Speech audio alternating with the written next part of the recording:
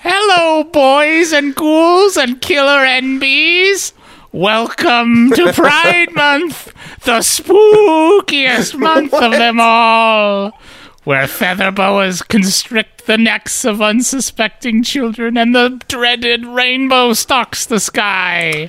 And what better way to celebrate this spooky Pride Month than with John Mayer, noted queer icon, John Mayer. That's right. It's the John Mayer season, baby. This is Think Outside the Box Set. And this is a... What an angle. Completely inexplicable. This is going to be the jumping on point for some listeners because it's the start of a season. I know. And in that regard, it's even better. Thanks for listening, everyone. This is a podcast about learning to appreciate an artist that may be misunderstood, unrecognized, or dismissed. It's called Think Outside the Box Set, and I'm Nathan Hunt. And I'm Cameron DeWitt. That's our old log line. I guess that makes sense to do that for the first episode of the new season. It's more of an explanation. Our actual log line is the internet's only outrage machine. Thank you. At first you said it to sort of make fun of me, and then it really grew on me. That's how most things happen, like saying brah or dog or any number of like stupid things that I say. Anything you start doing jokingly, you start doing for real. Yeah, especially after last week's episode.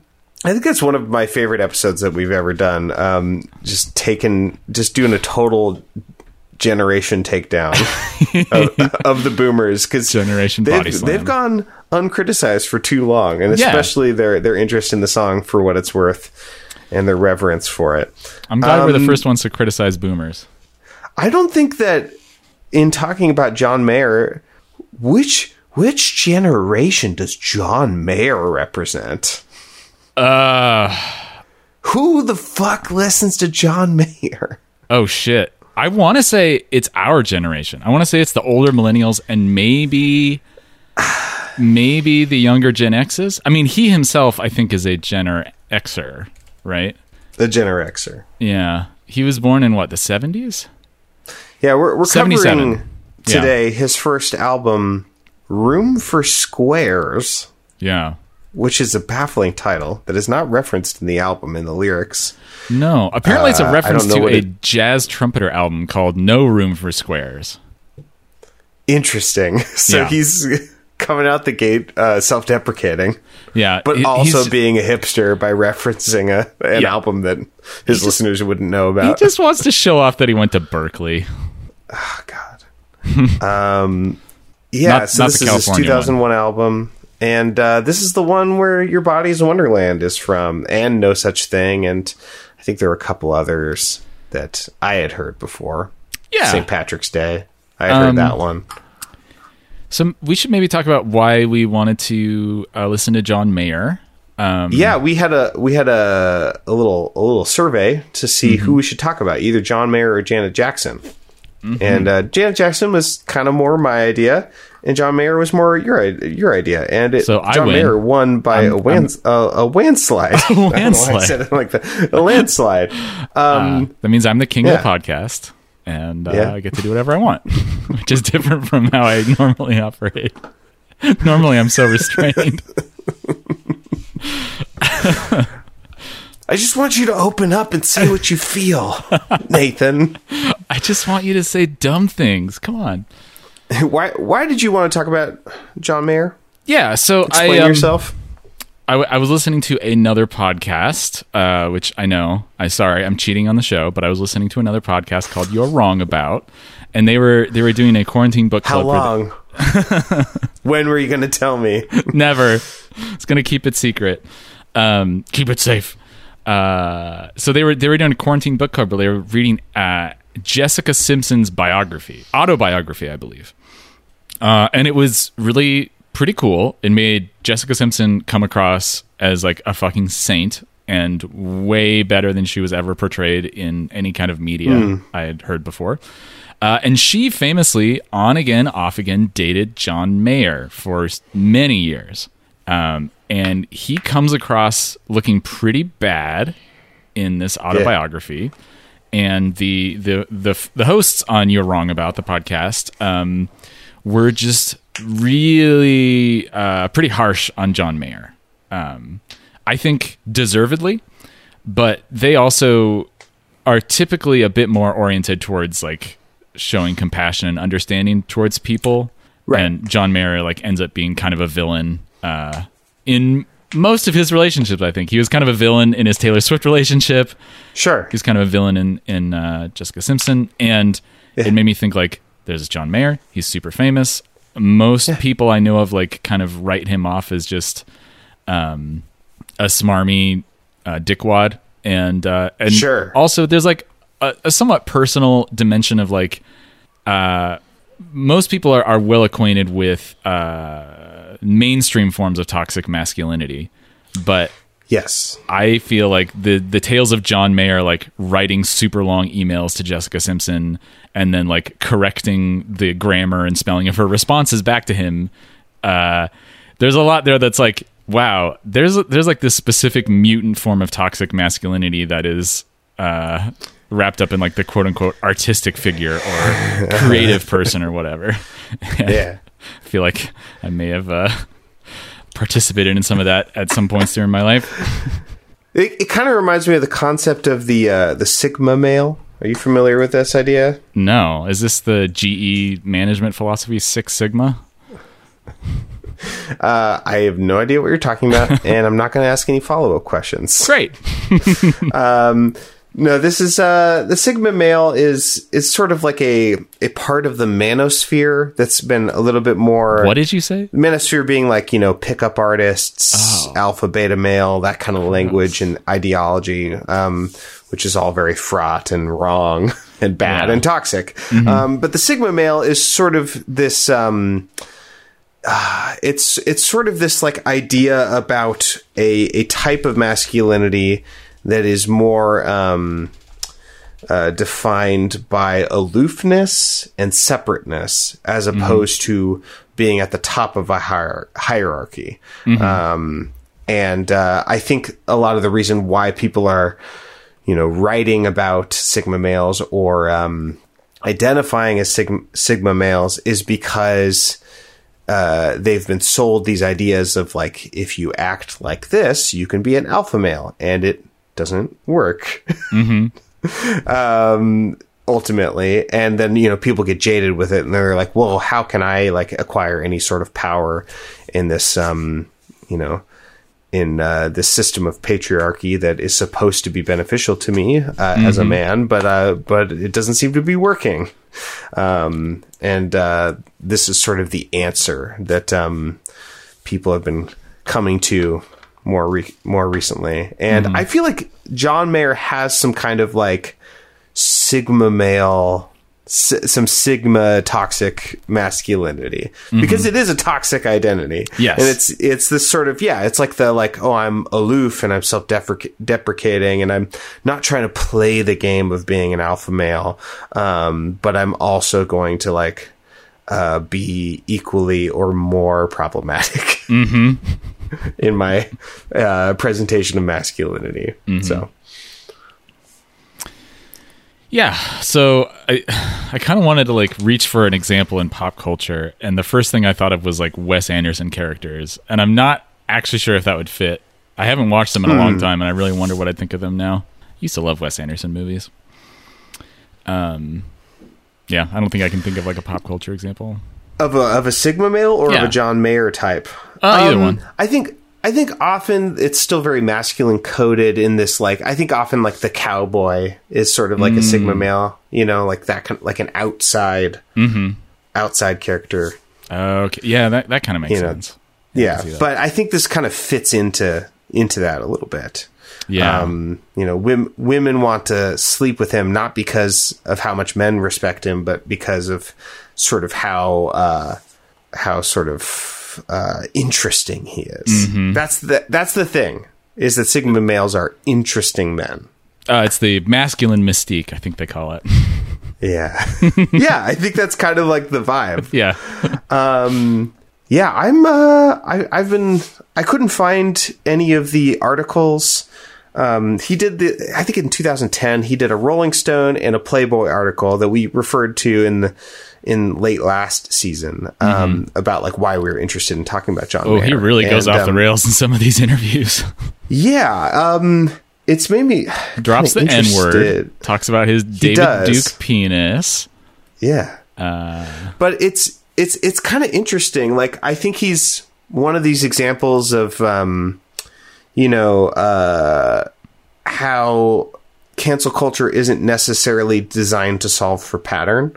Because there are people who, well, first of all, I'm not as much defending John Mayer because I think he fucking ran his mouth and he said some very unfiltered things in very insensitive ways. Yeah.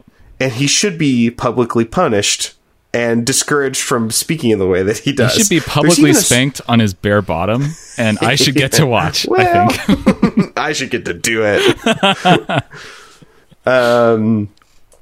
There's actually, we'll get to this, but there's a song about this that's foreshadowing that moment and other moments in this album. And maybe we'll talk about it more. But so before we get into the songs, I think we should just talk about those two kind of quotes, because I think those are the most inflammatory things that I've heard that he said.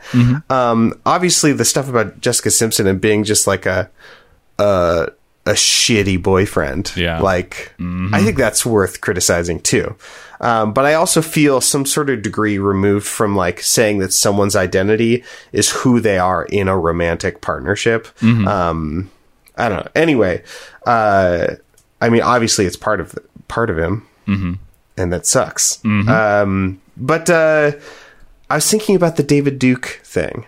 So I think what he's saying in the interview, I think I don't think he's proud of himself when he's saying that he is racist in his sexual interests in women. I think he's, if anything, and he says something like, I need to start dating separate from what my penis thinks, I think is what he says in the interview, or something to that effect. I've got I think what he's trying here. Apparently the interviewer asked him, do black women throw themselves at you? Which is a hell of a question and a great way to frame things Playboy? From the get-go. Yeah, that's Playboy. I don't know who the interviewer was. And then he responds by saying, I don't think I open myself to it. My dick is sort of like a white supremacist. I've got a Benetton heart and a fucking David Duke cock. I'm going to start dating separately from my dick. Yeah, so like, obviously there's some just like kind of gross locker room talk going here. But I think at the same time, he's also sort of saying like, this is a problem.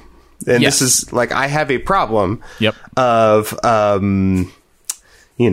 essentially he's saying this is an aspect of my objectification of women.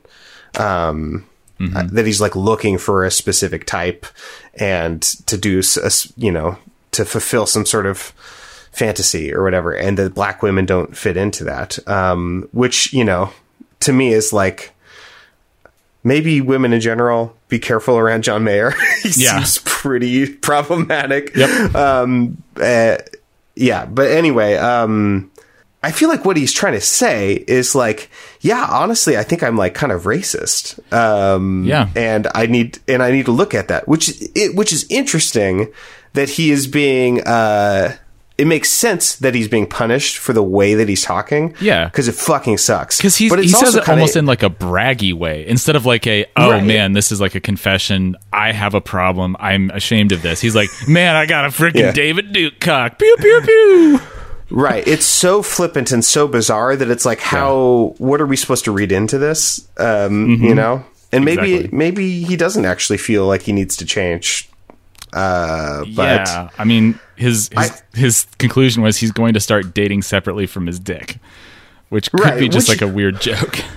It is, but it's like kind of funny. Like, I don't know. I think there's something that it kind of reminds me of like a couple years ago when Liam Neeson was being interviewed, like I think on a red carpet, and I don't know how this got started, but he started talking about an experience that he had of being a racist predator in his younger life, because his I think sister or best friend or something was sexually assaulted, I think in the story, by a black man. And so he went to a black neighborhood or a bar where he thought, he didn't even know who the man was, but he says in the interview, so I was ready to confront and like kill or beat up some black bastard. That's the words that he used. And like, he's telling the story in this very vulnerable kind of way. He's like, this was a really dark moment in my life. I'm not even actually sure. I wasn't expecting talking about this, but like, this is like a moment where I was about to make a big mistake because of like, the way that racial profiling, and racism can intersect with, protecting women, which is like a classic thing, you know, like that's a tale as old as time. So it's like a really interesting story. Yeah. But there's like huge backlash from it because people were hearing him say black bastard. Right. And they're like, Liam Neeson is racist.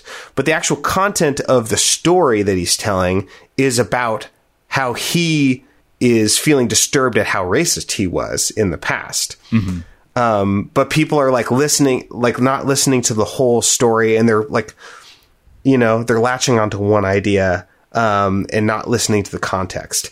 And then obviously he went on to like defend himself in some like pretty just sort of typical non-apology, bad apology kind of ways after that, because I think he just wasn't, I think he was for some reason expecting better faith listening. I don't think he should have told that story then. I think he should have found a different way to tell that story if he needed to. Yeah. But obviously he hadn't done the internal work to like know when that was okay to process that. And I feel sort of similarly about John Mayer in this story. Also, he says the N-word because the interviewer asks him not Liam the interview asks him, I'm sure Liam Neeson has said the N-word. Sure I don't know why, but I'm so positive that he has. Anyway, the interviewer is like, what's it like to have a hood pass? Because like John Mayer, and I don't know exactly what the story is here, but apparently there is a narrative that he is accepted and beloved in the in heavy air quotes the black community of music fans or whatever. And I think so. John Mayer says like, if I really had a hood pass, I would have an N-word pass, but he says the N-word. And I think his response is actually pretty interesting because he's trying to subvert the question. He's trying to say, like, I don't think I really have a hood pass. Yeah, he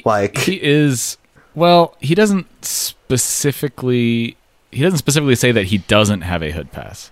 But he is kind of like he says it's a contradiction in terms. Yeah.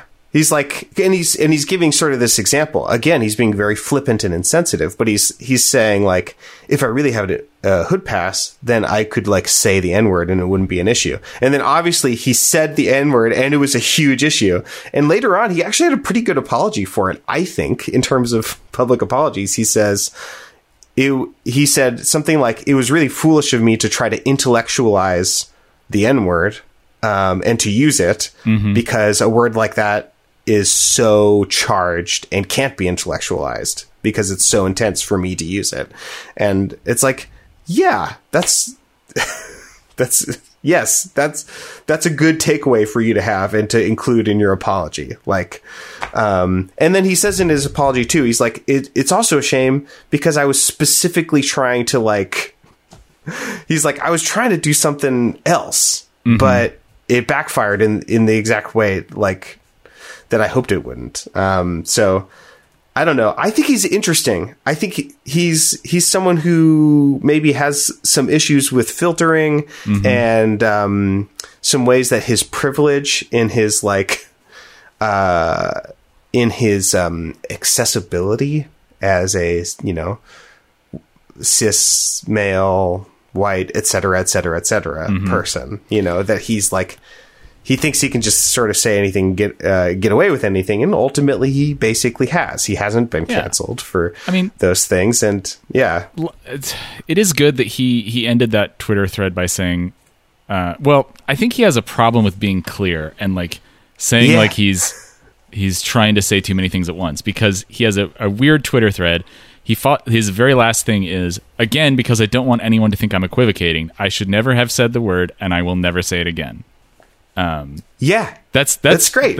You need to be that clear, John Mayer. It's boy.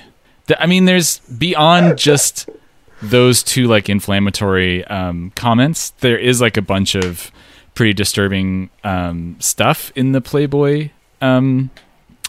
I couldn't find it, so I'm not sure what else is in there. Yeah, but I'm not surprised. It's hard to find the original text of it, but I found some pretty long excerpts. The interviewer asks, "It is true, a lot of rappers love you. You recorded with Common and Kanye West, played live with Jay-Z."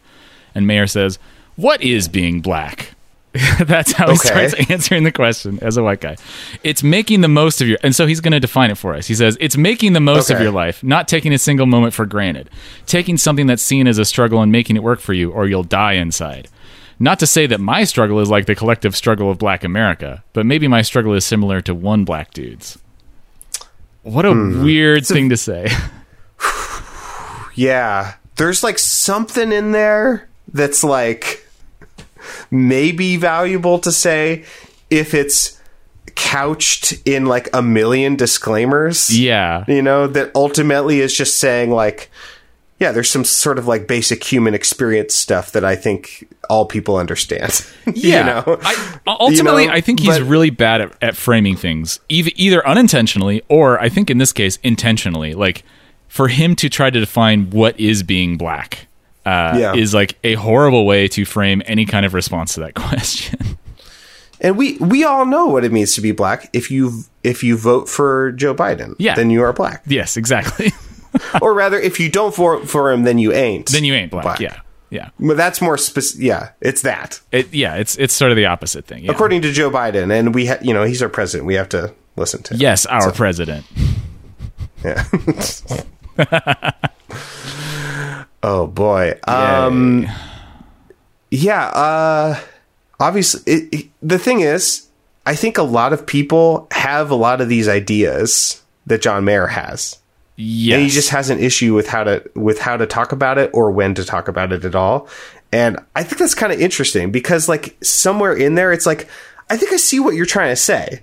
Mm-hmm. There's something here that you could say that maybe could be valuable, but Jesus Christ, dude. Yeah. Like, again, it goes back to the framing. Like, if you framed it as like, it's impossible for a white person to not be racist because we live in an overwhelmingly racist and white supremacist society.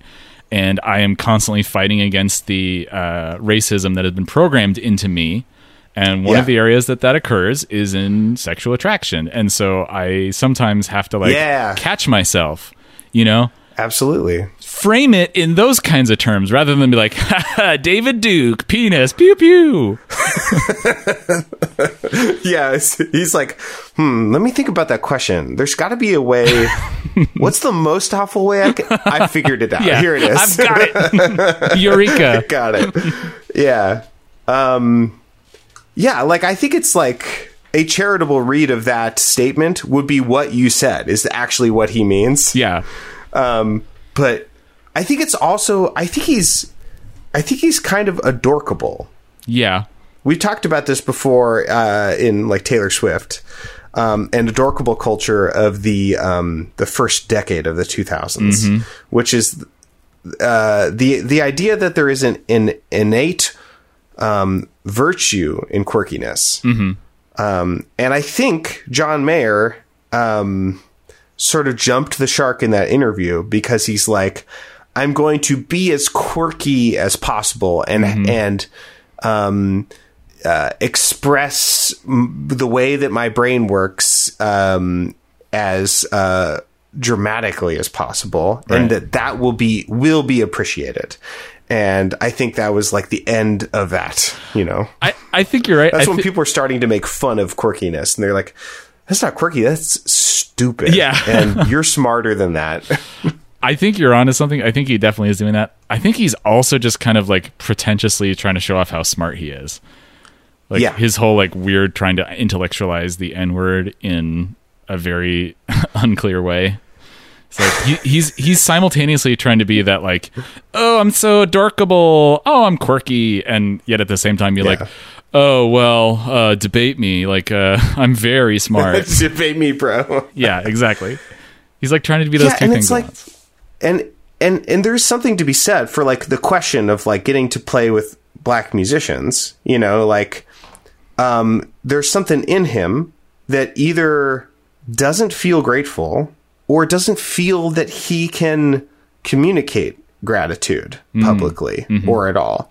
And either way, it's like really alarming. It's like, if you're not grateful, then fucking why? Like you play music that's referential to black music. I mean, he's a BB King fan, you know, and like, he described himself as wanting to be a blues guitarist. Yeah, sure. Yeah. And I think it's really lovely that he's what a gift to be able to be invited to the cookout, if you will. And like, why is he unable to, you know? I guess he just thinks it's not cool to be like grateful and to say something like, yeah, I'm really happy that they think that they want what I have to offer, and I'm, you know, humbled to be, you know. Yeah, it's not quirky enough, and it's like not pseudo intellectualized enough to say something like that. It's so telling that his response to that question is, what is it to be black? That's like that's where he begins. Yeah, everything's up for waxing, you know, philosophical about. I think this is sort of a Gen X culture thing, which is like, you know, like the Trey Parker, Matt Stone, you know, like that era of content creators. You know, they sort of feel like it's cool to be aloof or cynical about everything, and as long as you're air quotes, like equally cynical about everything or equally discriminatory against everything, then it's not bigotry, or it's not problematic. And yeah, I feel like you and I are sort of like the oldest people to still have sort of a choice to like, oh, which direction are we going to swing culturally, you know, because like Family Guy came out when we were teenagers. But like the people who grew up watching South Park, they're too far gone. They're always going to be like oriented in that way, you know? So, and I sort of wonder that about John Mayer. We should talk about songs. Are you ready to talk about songs? Yeah, let's talk about the music. Yeah. I just have 3 words for the vibe of this album. Norah Jones. That's what I kept thinking about. I was like, this is the male Norah Jones, and I'm a little bit into it because I kind of have a soft spot in my heart for Norah Jones. Yeah.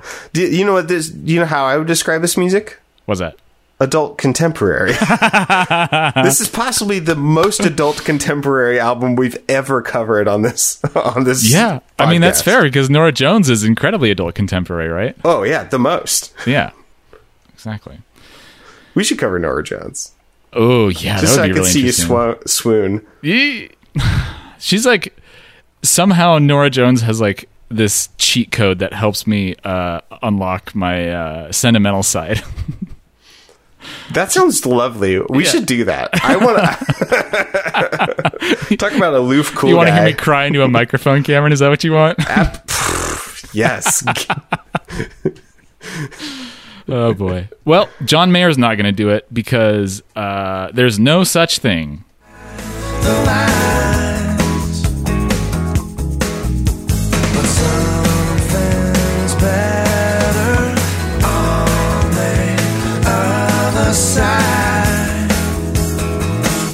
I wanna run through the halls in high school. I wanna scream at the top of my lungs. I just found out there's no such thing as the real world. So this is a No You Shut Up Mom style song. It's pretty much literally, basically not quite in those words, but that is basically in the text of this song. Yeah. Yeah. It opens with "Welcome to the real world," she said to me condescendingly, and then it becomes clear later that he is talking about his mama. Yeah. Man, I just wasn't expecting that John Mayer has mom issues. That really took me off guard. I wasn't ready for that. I'm not surprised. Yeah, welcome to the real world. But he just found out there's no such thing as the real world. He did. I think there's something nice about what this song is in a vacuum, which is this youthful idea of, you're in school and in your communities, you're prepared for this, like, you're fed this lie about what you need to do in order to succeed and how you will be rewarded if you behave. Mm-hmm.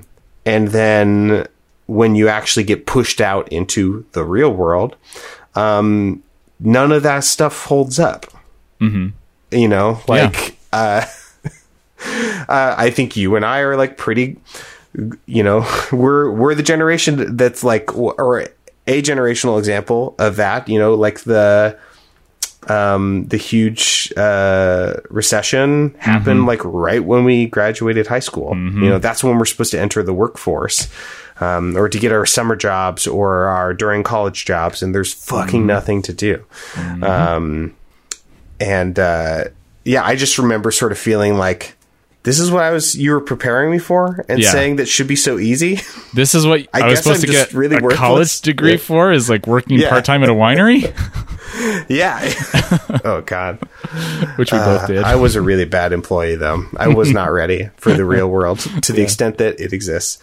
So I think there's something in here that is valuable, which is this, this idea that, I think we live in a society aspect of this song mm-hmm. That is true. Yes. The thing that bothers me is the Sigma maleness, the John Mayer-ness, the smugness about it. Mm-hmm. But I think in the smugness, there's a little bit of like kind of pleasant and I think self-aware wish fulfillment. There's something about, I want to run through the halls of my high school. I want to scream at the top of my lungs. This is a very young song. Yeah. This is written from the viewpoint of essentially being in high school. And it wouldn't surprise me if it was written when he and his writing partner, Clay Cook, were in high school. Interesting. I didn't know he had a writing partner. Yeah. So the story of Clay Cook, apparently, gleaned from Wikipedia, is that he and Clay Cook, Clay Cook went up to Boston. He shipped up to Boston, and he grabbed John Mayer, and he's like, John Mayer, you need to drop out of Berkeley and move down to Atlanta with me, and we'll be in a band. And they did that for a year or so, and John Mayer wanted to move in a more pop direction, so he went off on a solo career. But this album features several songs that were co-written by Clay Cook. In fact, he has the first writing credit, Clay Cook does, on this song. Just a little aside, Genius Lyrics changed their layout, and I really don't like it. I still have the old layout. Really? I have a new layout. Man, did I do something wrong? Every website, anyway, whenever all it changes, of the annotation gets worse. stuff is at the bottom. Oh, gross. So I have to scroll all the way down. It fucking sucks. That's the worst. So I think there's something nice. I just can't wait till my 10-year reunion. I'm going to bust down the double doors, and when I stand on these tables before you, you will know what all this time was for. I think that's hope like a that's sentiment, sort of tongue in cheek. Well, that's the thing. It's an insane thing to say. It's not a very flattering thing to say. Yeah, but I think it's a very true thing to feel. And if you read it as a vulnerable thing that is self-aware of like, this kind of sucks that I'm saying this, I think that it is actually nice. Mm-hmm. It does kind of come across as a maybe not very self-aware. I wonder if John Mayer didn't write those words and is not self-aware about them. Yeah. We also got to talk about... I can't wait to look all you normies in the face 10 years from now. Yeah. We also got to talk about this bridge, and it looks like you have a sound sample of it. Yeah, we got to talk about that. Okay. I am invincible. I am invincible. I am invincible as long as I'm alive. I am invincible. I am invincible. I am invincible as long as I'm alive. Yeah. It would be kind of funny if that was a joke. There. What was that? It has to be a joke, right? I can't tell. Or not a ha-ha joke, but like, it is clever, I think. I wouldn't be surprised if John Mayer was trying to express some sort of weird convoluted idea of like, I'm only alive when I'm like pursuing my art and when I'm like really feeling engaged and like being me. And when I'm doing that, I'm invincible, baby. Yeah, as opposed to like saying I'm invincible until I get hurt. Yeah. Yeah. I don't know. Yeah, this could have been like such a sweet and like self-aware song about adolescence, and I just don't really believe John Mayer's delivery of it to be sweet and self-aware. Yeah, sure. Yeah. Let's talk about music a little bit. The non-lyrical parts. So it is interesting to listen to a very chord progression centered artist again. Mm-hmm. His songwriting is very much like a Berklee songwriting student. Mm-hmm. Like I'm, like on principle, when I go to the bridge or between the verse and the chorus, I'm going to try to change keys. I'm going to try to do harmonic ambiguity. That's sort of it's a transparent goal of the music. Mm-hmm. To have diatonic music, predictable music, not like jazz, to have pop music, but to have it move around, not in a way that's dissimilar to like a Queen or I don't know, any sort of prog group. Mm-hmm. Or when I say a Queen, I just mean Freddie Mercury. I mean Queen. Right. Happy Pride. That being said, I enjoy some of that stuff, the chord progression-y stuff, but I also sort of feel like I don't really want to hear a major 7 chord or an add 9 chord. Mm-hmm. Like, unless it's like in a rootless voicing played by a jazz musician. Mm-hmm. And I almost never want to hear jazz anyway.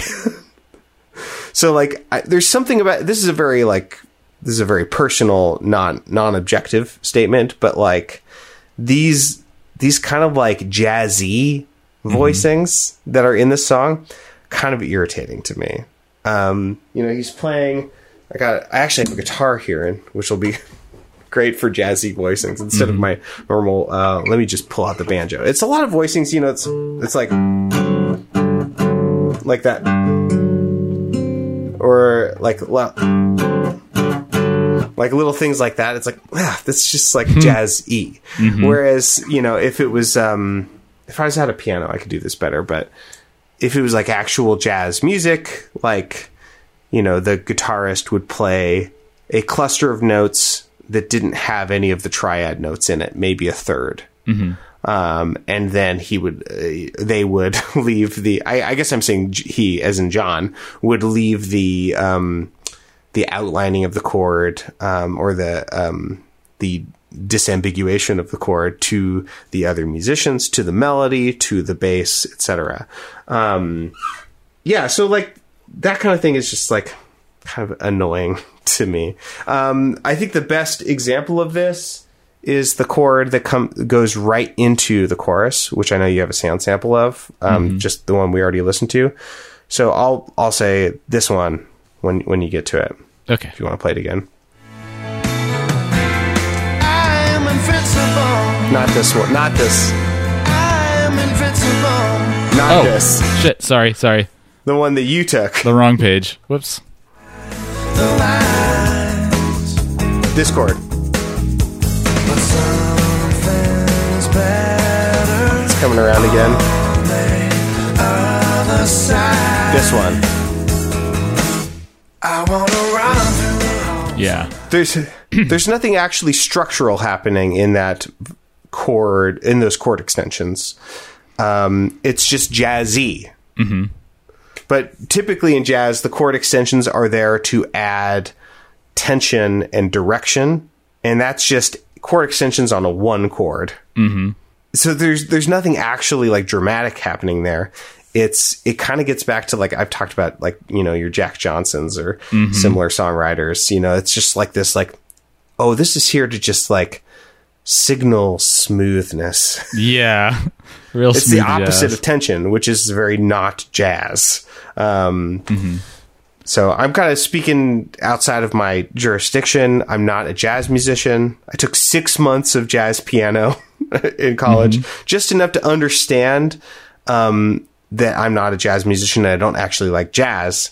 Not dissimilar to, like, you know, I feel like that's where John Mayer is. Like, I don't think he actually Yeah, wants to be a jazz musician. I mean, he dropped out of Berkeley after a few months, so Yeah.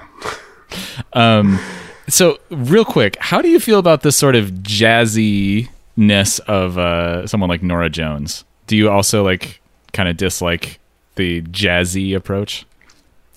I feel probably similar. I feel like she kind of earns... I feel like there's more actual jazz content there, and the musicians that she plays with seem to be more skilled instrumentalists, or like in that particular idiom, and not just like in a rock band. So, but yeah, still, yeah, I basically feel that way about Norah Jones. It's a very subjective thing. Yeah, that makes sense. Yeah, Okay. it is a personal judgment, not an appeal to authority or anything. Right. Yeah. Okay. Do you want to? Why Georgia? Why Georgia? Why? Sometimes about the outcome of a still victimless life. Am I living it right? Am I living it right? Am I living it right? I remember this song too. Yeah, I've heard it before. Also, it's a very sleepy song. Yeah, isn't that an Alanis Morissette ass lyric? Because I wonder sometimes about the outcome of a still verdictless life. Yes, that's exactly what I was thinking. It's slightly less convoluted, I think, than Alanis, but it's definitely got an Alanis energy to it. Yeah. And just the sheer like anti poetics of the like wording and the rhythm of the language, and like Anti-poetic, yeah. yeah, the like crashing of the consonants against each other. Because I wonder it's barely sometimes. prosaic. Yeah. It kind of fails at being prosaic or poetic. Yeah. Because I wonder sometimes about the outcome of a still verdictless life. Yeah. The attempt to do like way too many things at once. Yeah. I am driving up 85 in the kind of morning that lasts all afternoon, just stuck inside the gloom, 4 more exits to my apartment, but I am tempted to keep the car and drive and leave it all behind. And apparently, according to the Genius annotations, he was on his way to a show, and he realized he had left his guitar behind, and he was going to have to go back in Atlanta traffic, which Atlanta traffic is That's really relatable. bad. Yes. But this song should be angry Yeah. and like... Yeah. He should be like, fuck, shit, I hate this. God This sucks. fucking damn it, not again. Yeah. And then instead he's like, I wonder sometimes, What does it all not mean? always, about what the outcome of a still verdictless life. There's like one poetic idea there. The idea of a verdict in his life. Like that's maybe interesting. Maybe. But what if you just bury it? Right. But also, in- like, is it at all meaningful to talk about the outcome of a life? And then also just like the wishy-washy way to say, because I wonder sometimes, not all the time, just every once in a while, I just sort of ponder just a little. It I just kind have of a think. matters to me. Yeah. Enough to write a song, I guess. About the outcome of a life. But the life is still verdictless, by the way. I can kind of see what he's going for there. Elsewhere on the album, Oh no, it is in this song actually. He talks about it might just be a quarter life crisis. And I think this is something that a lot of people go through in their 20s. I certainly did. Yeah. Where it's like, when am I going to feel legitimate? Like, especially, Gen X and our generation, and obviously the generation after us, like, we didn't have the kind of lifestyle that most white baby boomers got to get, where you graduated from college. Good save there. Yeah. Where you graduate, not from college, you graduate from high school and you go work at like IBM or something and you make $60,000 a year. In $1972 or whatever. Like, we can't just like go from high school to this thing, and we don't have that kind of like legitimacy that is blessed upon us of having a well-paying job to sustain ourselves and buy a house when we're like 22 anymore. So I get this like feeling of like, when do I arrive? Like, when does the real thing start? You arrive when you go back through Atlantic traffic, get your guitar, and get back on the road. Get back on the road. Also, who goes to a gig and forgets their guitar? Yeah, that is stupid. That's pretty bad.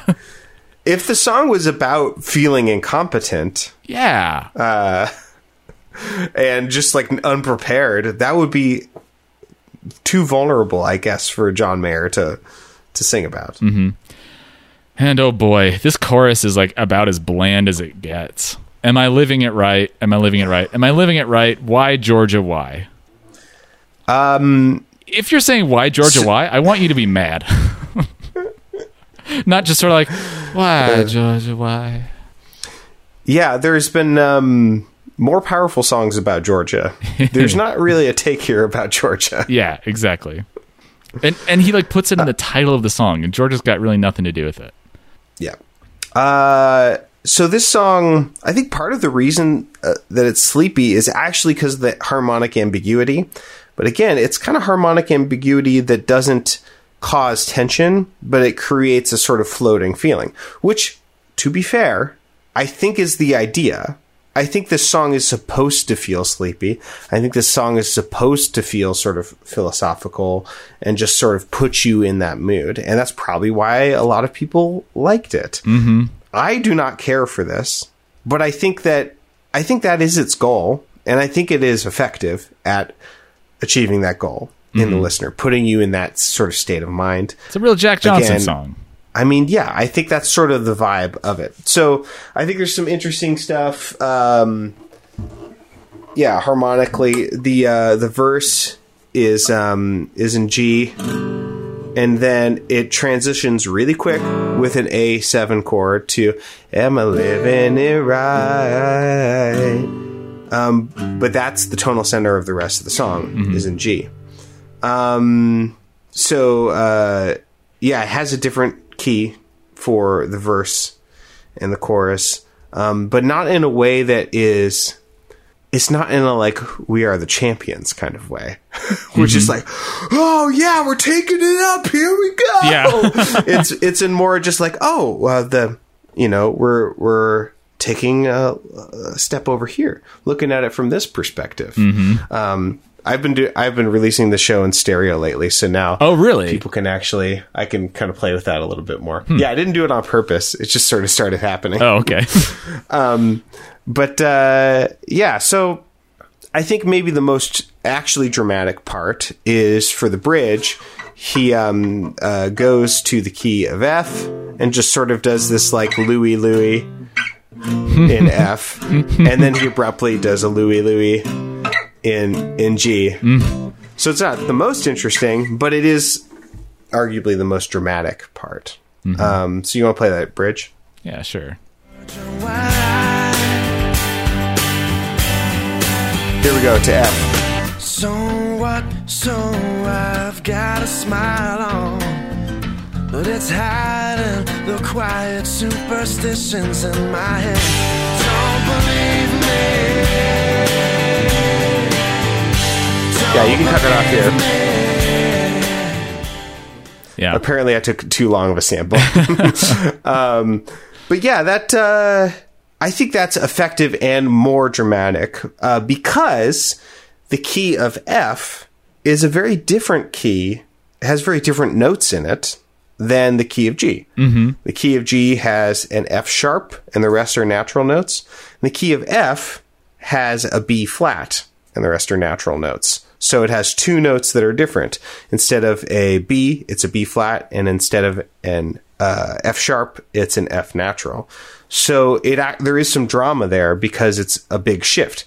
Mm-hmm. However, the difference between a verse in G and a chorus in D isn't as dramatic because the key of G and the key of D is only one note different, and that's the key of D has a C sharp in addition to an F sharp.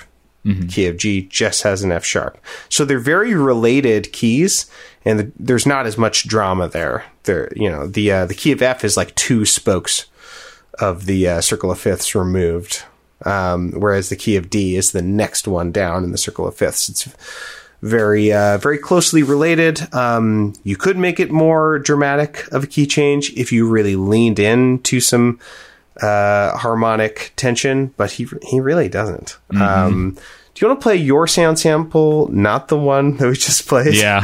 But the first one from this song, and we can, I think, because that takes you from the verse to the chorus. Yes. Or maybe the pre-chorus to the chorus. Sometimes about the outcome of a C chord, E minor, D, G, and then A, and new key of D. Am I living it right? Am I living it right? So again, I think it is effective. I just don't particularly care for it. And I think the effect it has isn't one that I want. But I think people could use this song to have a specific feeling that John Mayer probably intended them to have. So in that way, I would say effective songwriting. Yeah. We should probably be moving a bit faster. We're on song 2. We have to talk about My Stupid Mouth. Yeah. We should talk about Your Body is a Wonderland. Other than that, we should maybe talk about Great Indoors. Maybe. Yeah, there's I feel like the hits are all front loaded. Yeah. And the back half of this album kind of peters out. Yeah. Yeah, so let's listen to if you can imagine that. Yes, My Stupid Mouth. To a date over dinner yesterday, and I could see she was offended. She said, well, anyway, I'm just dying for a subject change. Oh, it's another social casualty.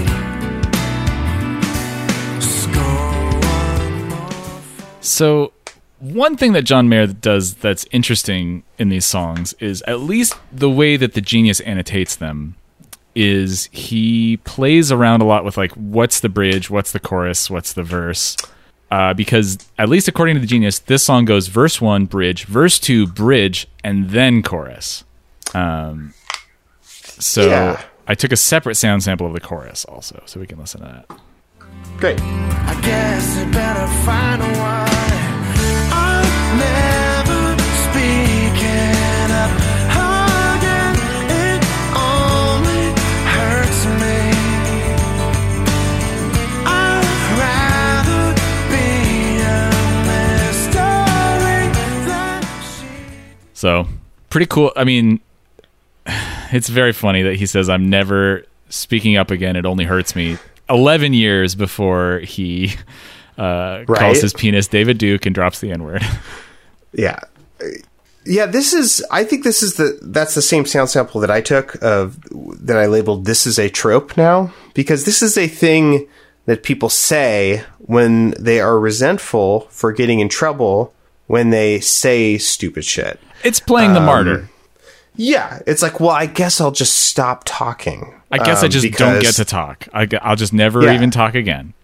And it's like, these people don't realize how much they're talking and how much space they're taking up. Mm-hmm. And it's like, yeah, you should probably talk less and listen more. And maybe have different rules for what you say to different people. Mm-hmm. This is a thing that people of any level of marginalization had to find out to survive way longer than than before you met them. You know, like this is a thing that is a survival skill and an essential skill for everyone but the most privileged people, like John Mayer. Yes. People who get to go to Berkeley and drop out. And then become a multimillionaire. Yeah.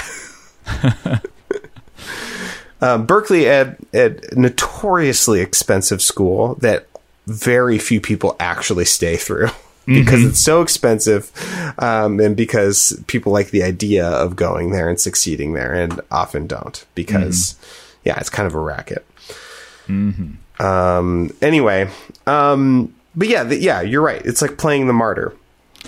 I've called people out on shit and had them respond that exact same way. I guess I'll just like stop talking. It's like, obviously you shouldn't stop talking, but yeah, you should. How about let's split the difference and you just mostly stop talking. Just the majority of stopping talking.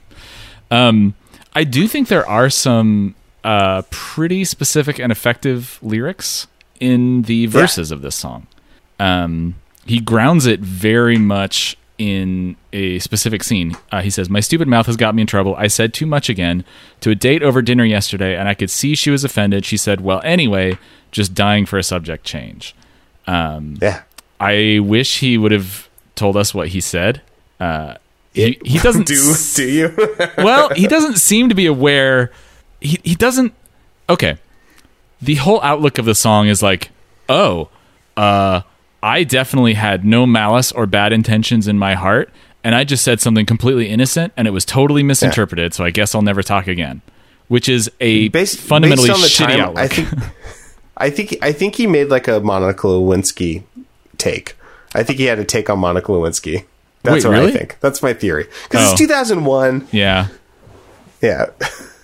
Yeah, I'm sure he said something just awful about women that he didn't know or think was awful, and he's just like, oh, this lady, she's just like really sensitive, I guess. That's kind of like the vibe I'm getting off of this. Yeah. That is an aside in my little going through and talking about how these lyrics are actually like pretty good. Yeah. Verse 2, we bit our lips, she looked out the window, rolling tiny balls of napkin paper. I played a quick game of chess with the salt and pepper shaker, and I could see clearly an indelible line was drawn between what was good, what just slipped out, and what went wrong. Okay, so the last half of that verse kind of sucks and is like way too abstract, but I really like the images of the rolling tiny balls of napkin paper and playing a quick game of chess with the salt and pepper shaker. Lovely. Those are great. Way more impressive than knowing that John Mayer knows what the word indelible means. Exactly. Yeah. And I could see clearly an indelible line was drawn. Like, oh, that's just like so cliched and so abstracted and not good. Yeah. Yeah. Game of chess with salt and pepper shaker. It's great because it's like black and white. Yeah. And you're sort of like fidgeting. Yeah. You know, it's maybe like, you're at an great. Italian restaurant that has that like gingham table cover with the alternating red and white squares. Yeah. You know? He's like, I know how to pivot away from this. Let's play chess. Check this out. We're going to need some more salt and pepper. Maybe checkers? Yeah. This is the Queen's Gambit. You don't know it now, but your kids are going to love it.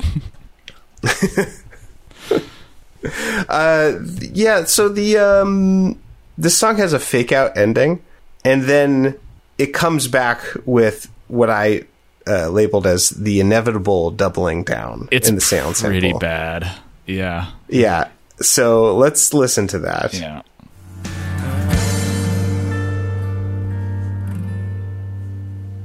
Oh, that's good, the end, right? It. Yeah, glass gun. Oh, wait.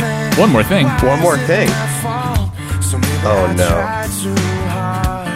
But it's all because of this desire. I just wanna be alive. I just wanna be funny. Looks like the joke's on me. So call me Captain Backfire. Captain Backfire. He's got a real Macklemore like energy to that verse somehow. It's like really smarmy, like trying to be self-aware, but absolutely not being at all. Yeah. It's like almost vulnerable because he's saying like, I'm trying to be funny. I'm trying to be liked. I took it too far. Like, this is maybe a problem that could be solved with some like looking inward and feeling that, value in who I already am or what I have to offer and not trying so hard. Like, it's like he almost kind of gets there, but he's couching it in, this is where I get the like adorkable thing. He's like saying like, well, ultimately the reason I'm being so problematic is because of how endearing I am. Exactly. If any, at the end of the day, it's because of all these things that everyone loves so much about me, and this is just a natural consequence of those things. And you kind of got to accept it because the rest of me is pretty great, and this is just part of it. Fire and ice, baby. Yep. That's exactly. like his take in this verse. Yeah. And it seems to have worked. This is his first album. He's made many more. Yes, exactly. He gets so self-pitying. Looks like the joke's on me, so call me Captain Backfire. Meh. Ugh. Do not like that. All right. Let's get to his biggest hit, I think, to date. Your Body is a Wonderland. Swim in a deep sea of blankets. Take all your big plans and break 'em. This is bound to be a while. Your body is a wonderland. Your body is a wonder. I will use my hands. All right, so this is the sexy Jack Johnson song we never got. That's literally about sex and rolling around and using hands on each other. He literally says, "I'll use my hands." I wish he used a different body part each time. I use my ears. I'll use my chin. Before, hey, there you go. That's creative. I wouldn't have even thought to joke about that. But now you got me thinking. Chins, right? Chins. When's the last time you got a chin job? Nathan. I got a chin. It's not a rhetorical fetish. question. I need you to answer on record. We have to read this quote before we talk about the song anymore, because he has the ultimate take on this song. It's not about hot girls. It's about a girl who does it for you. People always thought that was a makeout song, but it's really about loving every part of someone like they're a jungle gym. You know how you love every part of a jungle gym? Just deeply in love with it? The monkey bars. Oh my god, the slides. Oh, I love it. I'm going to use my hands. Rock wall. It's not just tits and ass and pussy. Sex is so utilitarian. Excuse me? Foreplay is like a 64 count box of crayons and a couple different types of paper. What? And here's the nail in the coffin for me. And I don't know how after hearing this quote, I do not know how I feel about covering John Mayer anymore. Yes. Because somehow this is even more offensive to my sensibilities than the quotes we've already discussed. Yes. Here's what he says. Sex is like banging a Coke can with a mallet. What, John? No wonder you can't have a long-term relationship with someone that doesn't end in them hating you. This is your approach? Yeah. It's so... That's like the straightest thing. It's the most like hetero compulsive heteronormativity like stuff of the only thing that counts as sex is aggressive penetration, thrusting of penis in vagina that is mostly focused on the penetrator. Also, I want to say there's shame. There's inherent shame involved here in this quote. Yeah. And it's the equating of a penis as like a violent object. Yeah. And like using a penis to penetrate is an inherently violent act. And that's like what patriarchy wants us to think that. Yeah. And wants men to feel ashamed of their anatomy. And this is feeding into that idea. And it's like, but if you look at this outside of patriarchy, if you look at this in a vacuum, the idea of banging a Coke can with a mallet, that sounds fucking fun. It does sound fun, doesn't it? What's wrong with that? That sounds great. Like, just go to like a abandoned golf course, put a Coke can on the tee, get like a croquet mallet, and just fucking go for it, dude. Yeah. That sounds great. Yeah. If you're obviously ashamed, it's like this is a statement of shame. Yeah. That it's like, come on, dude. Like, this is really rough to hear. I feel like he's like 30% of the way there to realizing, like, wait a minute, it doesn't have to be this way. This doesn't have to be what just the word sex means to me. Like, you know, he's taking a tiny little baby step, maybe. Yeah, because he is talking about like, oh, I'm going to have sex that is. He's talking about trying to escape a heteronormative view of sex, a patriarchal view of sex. Right. But he's so clearly still inside it in the way that he's talking about it. Yes, absolutely. He's trying to appear aloof of patriarchy, but he's so obviously still under its foot. Yeah. Also, I just love that he tried this simile. Foreplay is like a 64 count box of crayons, and he didn't think that was like powerful enough, or like didn't like, give him enough options. And there's a couple different kinds of paper. Yeah, not just the 64 crayons, a couple different kinds of paper. Wow. There's like a card stock, I guess. I wish he had just kept developing the metaphor like a lot more. I didn't go to art school. Sometimes I use tracing paper, 3x5, different sizes, 8.5 by 11, 11 by 14. Also, it's such an infantilizing, like, crayons and paper. Yeah, you really had to... And glue sticks and glitter. Like, you are a little boy. You had to go to the like kindergarten craft room to like come up with your sex similes. Again, I love crayons and paper. I love banging a Coke can with a mallet. Like all of these things, but like the things that these say, the implications that these have on John Mayer's brain, I think are really sad or troubling. We should talk about the text of the song. I like that there is some foreshadowing in here of his later interviews, in that we know that this song is explicitly directed towards white women only. Yep. 1 mile to every inch of your skin like porcelain, one pair of candy lips and your bubblegum tongue. No black or brown people. I love how also it's just like garbage, candy, and a toilet. That's what I'm comparing you to.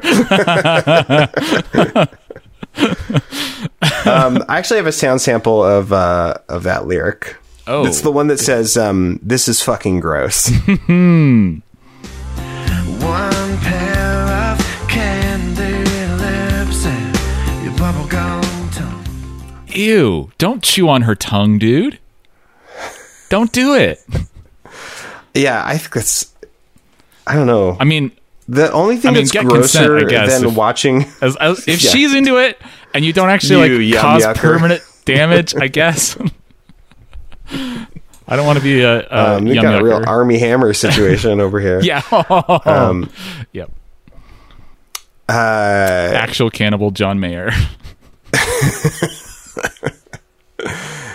Yeah, the only thing grosser to me than the music video where he's just playing guitar like on a futon, singing these words to a woman like a couple feet away from her and making unswerving eye contact. Oh no! The other thing grosser than that to me is just like thinking about a woman being like, yes, that's exactly how I want you to talk to me. Mm-hmm. You know just what to say, John Mayer. Yeah. Oh my God. There's like this song could have been really sweet and really kind of charming. There's like little hints of what it could have been here and there. Yeah. And if you want love, we'll make it. Swim in a deep sea of blankets. That's pretty good. I take all your big plans and break them. This is bound to be a while. That's kind of sweet Yeah. and a little sexy to be like, y'all, your big plans, we're breaking those plans because this is going to take a while, baby. That's kind of sexy. That's kind of hot. Yeah, and there is something very where is it? There's a line that to me feels very gendered. A lot of this is very gendered, but here it is. One thing I've left to do, discover me, discovering you. Which is it's such a gendered approach. And I'm not trying to say that this is necessarily bad. Gender is good for a lot of people, regardless of their assigned gender. You know, like people find gender euphoria, you know, in these sorts of roles. But what he's talking about here is a very particular posture of sexuality, which is male sexuality is about objectifying someone else. And having an experience in themselves of how they experience someone else. There's these like, great. We got some landscapers. Oh, nearby. we got a cool guest we didn't even have to pay for. Yeah, cool. Love it. I'll sign the waiver. I'm sure that's making its way into the recording. Yeah. God, what was he saying? Oh yeah. It's very gendered, and it's like. There's something, it's like, again, almost there, because it's like there is something beautiful and vulnerable about someone, you know, having any kind of consensual sex and enjoying their experience of it. But there's this lack of sort of awareness there that makes me feel like it's fundamentally unsafe. Yeah, and I think that little like subtext was picked up by the genius annotator for that line, who says, experiencing your conquest may be as educational as it is sensual. Conquest. That's just take the... I'm going to downvote that. Yeah, me too. Oh man, I'm not logged in anymore. Oh, here we go. Good. It remembered my login information. I'm voting that down. Me too.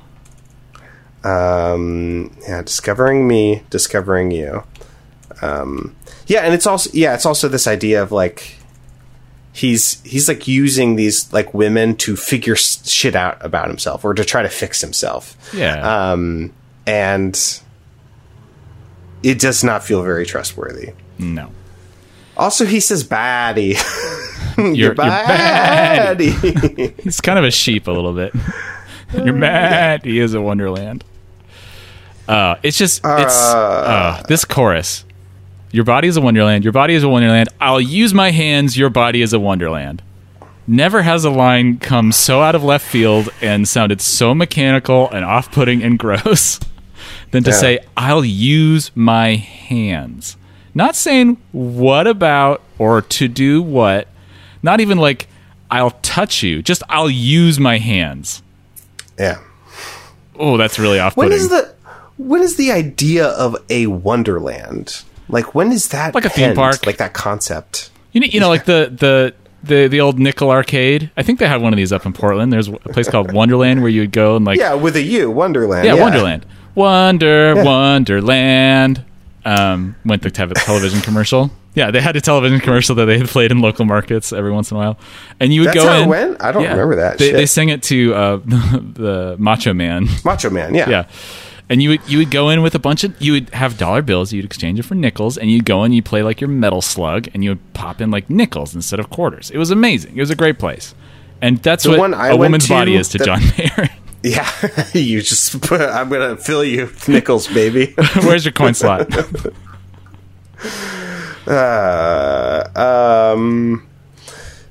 Wow.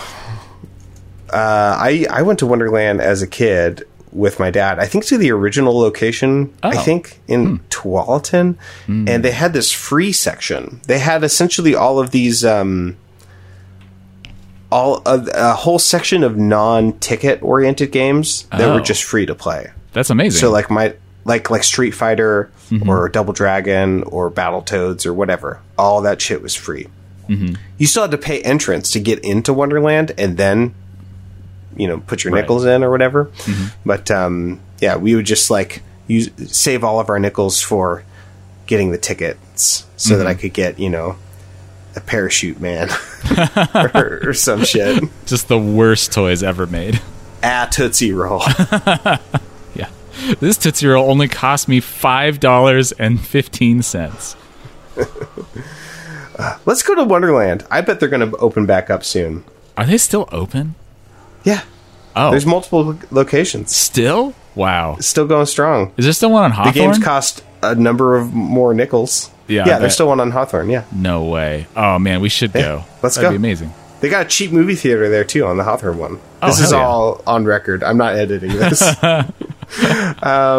This is thank you to our sponsors, Wonderland with a U. Wonderland. We got to sing their theme song, Cameron. It's part of the contract. Okay. I don't know if we need to talk about anything else. Yeah. In this one, there's some kind of... The thing I like about John Mayer is that I feel like he does have things to say, and he's a pretty competent songwriter, and his songs are generally pretty easy to parse. I don't always love what he has to say, but I feel like, we haven't had such a singular voice in a while to talk about, and that's kind of exciting. A very lyrics-oriented artist is very nice. Yeah. Who's like trying to say guitar- something with his lyrics. Yeah. A guitar oriented. He's like an instrumentalist too. We should listen to one solo. Okay. Will you just pick one of the solos, just so we can hear? Let's see. Let's do City Love. It says first guitar solo, I think, from the song City Love.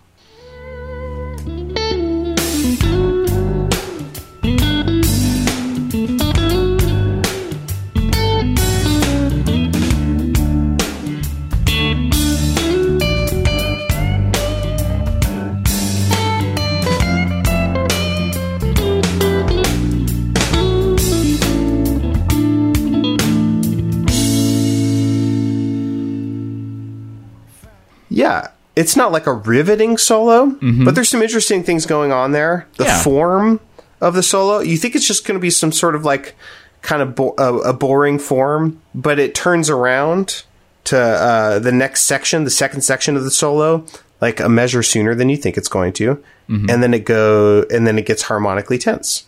And he makes a lot of obvious decisions, but they're well executed, and there's little moments where he, comes down to a different note than you think he might, or uses maybe a less than predictable pathway, maybe strays from a normal pentatonic, diatonic, pathway from one note to the other. And I think it's nice. I was expecting more guitar solos in this album. I think there were only like 3 or 4. I'm assuming they're all him. But I kind of hope to hear some more. It might behoove us to listen to a live album at least once. Oh, yeah. Because he's an instrumentalist, and I think that he doesn't write through composed solos when he performs. So it might be good to at least listen to one. Mm-hmm. Yeah, I agree. I think that would be a good idea. Great. All right, so I think we're probably going to stop there. There isn't really much else on this album very worthy of note. So I think we'll just go ahead and stop there, right? Yeah, let's stop. Okay, great. Thanks for listening. All done. All done. All done. Bye. No, thanks for listening, everyone. We'll be back next week with John Mayer's next album. What is it called? Shit. It's called Who knows? Heavier Things, I think. That's the album cover I remember that everyone had in college. It's not just called More Room for More Squares. Yeah. In the meantime, you can visit us online at boxset.website. Email us at email@boxset.website. Tweet us at Tobias Podcast. If you want to support us, you can do it in a couple ways, including writing a review on iTunes, jamming those stars, typing those words. If you want to do it even more directly, support us, that is, you can go to our Patreon at support.boxset.website. Kick us a few bucks. You'll get access to all of our bonus materials, which includes a weekly mini show. And what do we talk about this week, Cameron? We talked about Spiral from the Book of Saw. Yes, we did. And we talked about The Obelisk Gate, the second book in N.K. Jemison's The Broken Earth trilogy. and one of them was extremely brutal, and the other was not. Guess you'll have to pay money to find out, though. All right. You can also listen to Cameron's other podcast, which is also Get Up. Get Up in the Cool. A phrase that hasn't been uttered yet in this episode. I think so. You should also listen to Cameron's other podcast, I should say. It is about traditional musics. And it's going back in person, maybe, fingers crossed, knock on wood. Yeah, last week was an in-person episode. This coming week is a remotely recorded one. But then I am going to... This weekend, I'm going on a trip to go record 4 episodes. And then I'm going on a trip in July to record, hopefully, 4 more episodes. And then I'll just keep doing that until I never have to do a Skype episode again. Hooray! We'll get back into in-person candid music making, and I couldn't be more ready. Mm-hmm. Hell yeah. So go check that out. All right. Well, until next week, I've been Nathan Hunt, and I got a chin job on my birthday last year. I've been Cameron DeWitt, and I'm going to fill you with nickels. Yikes.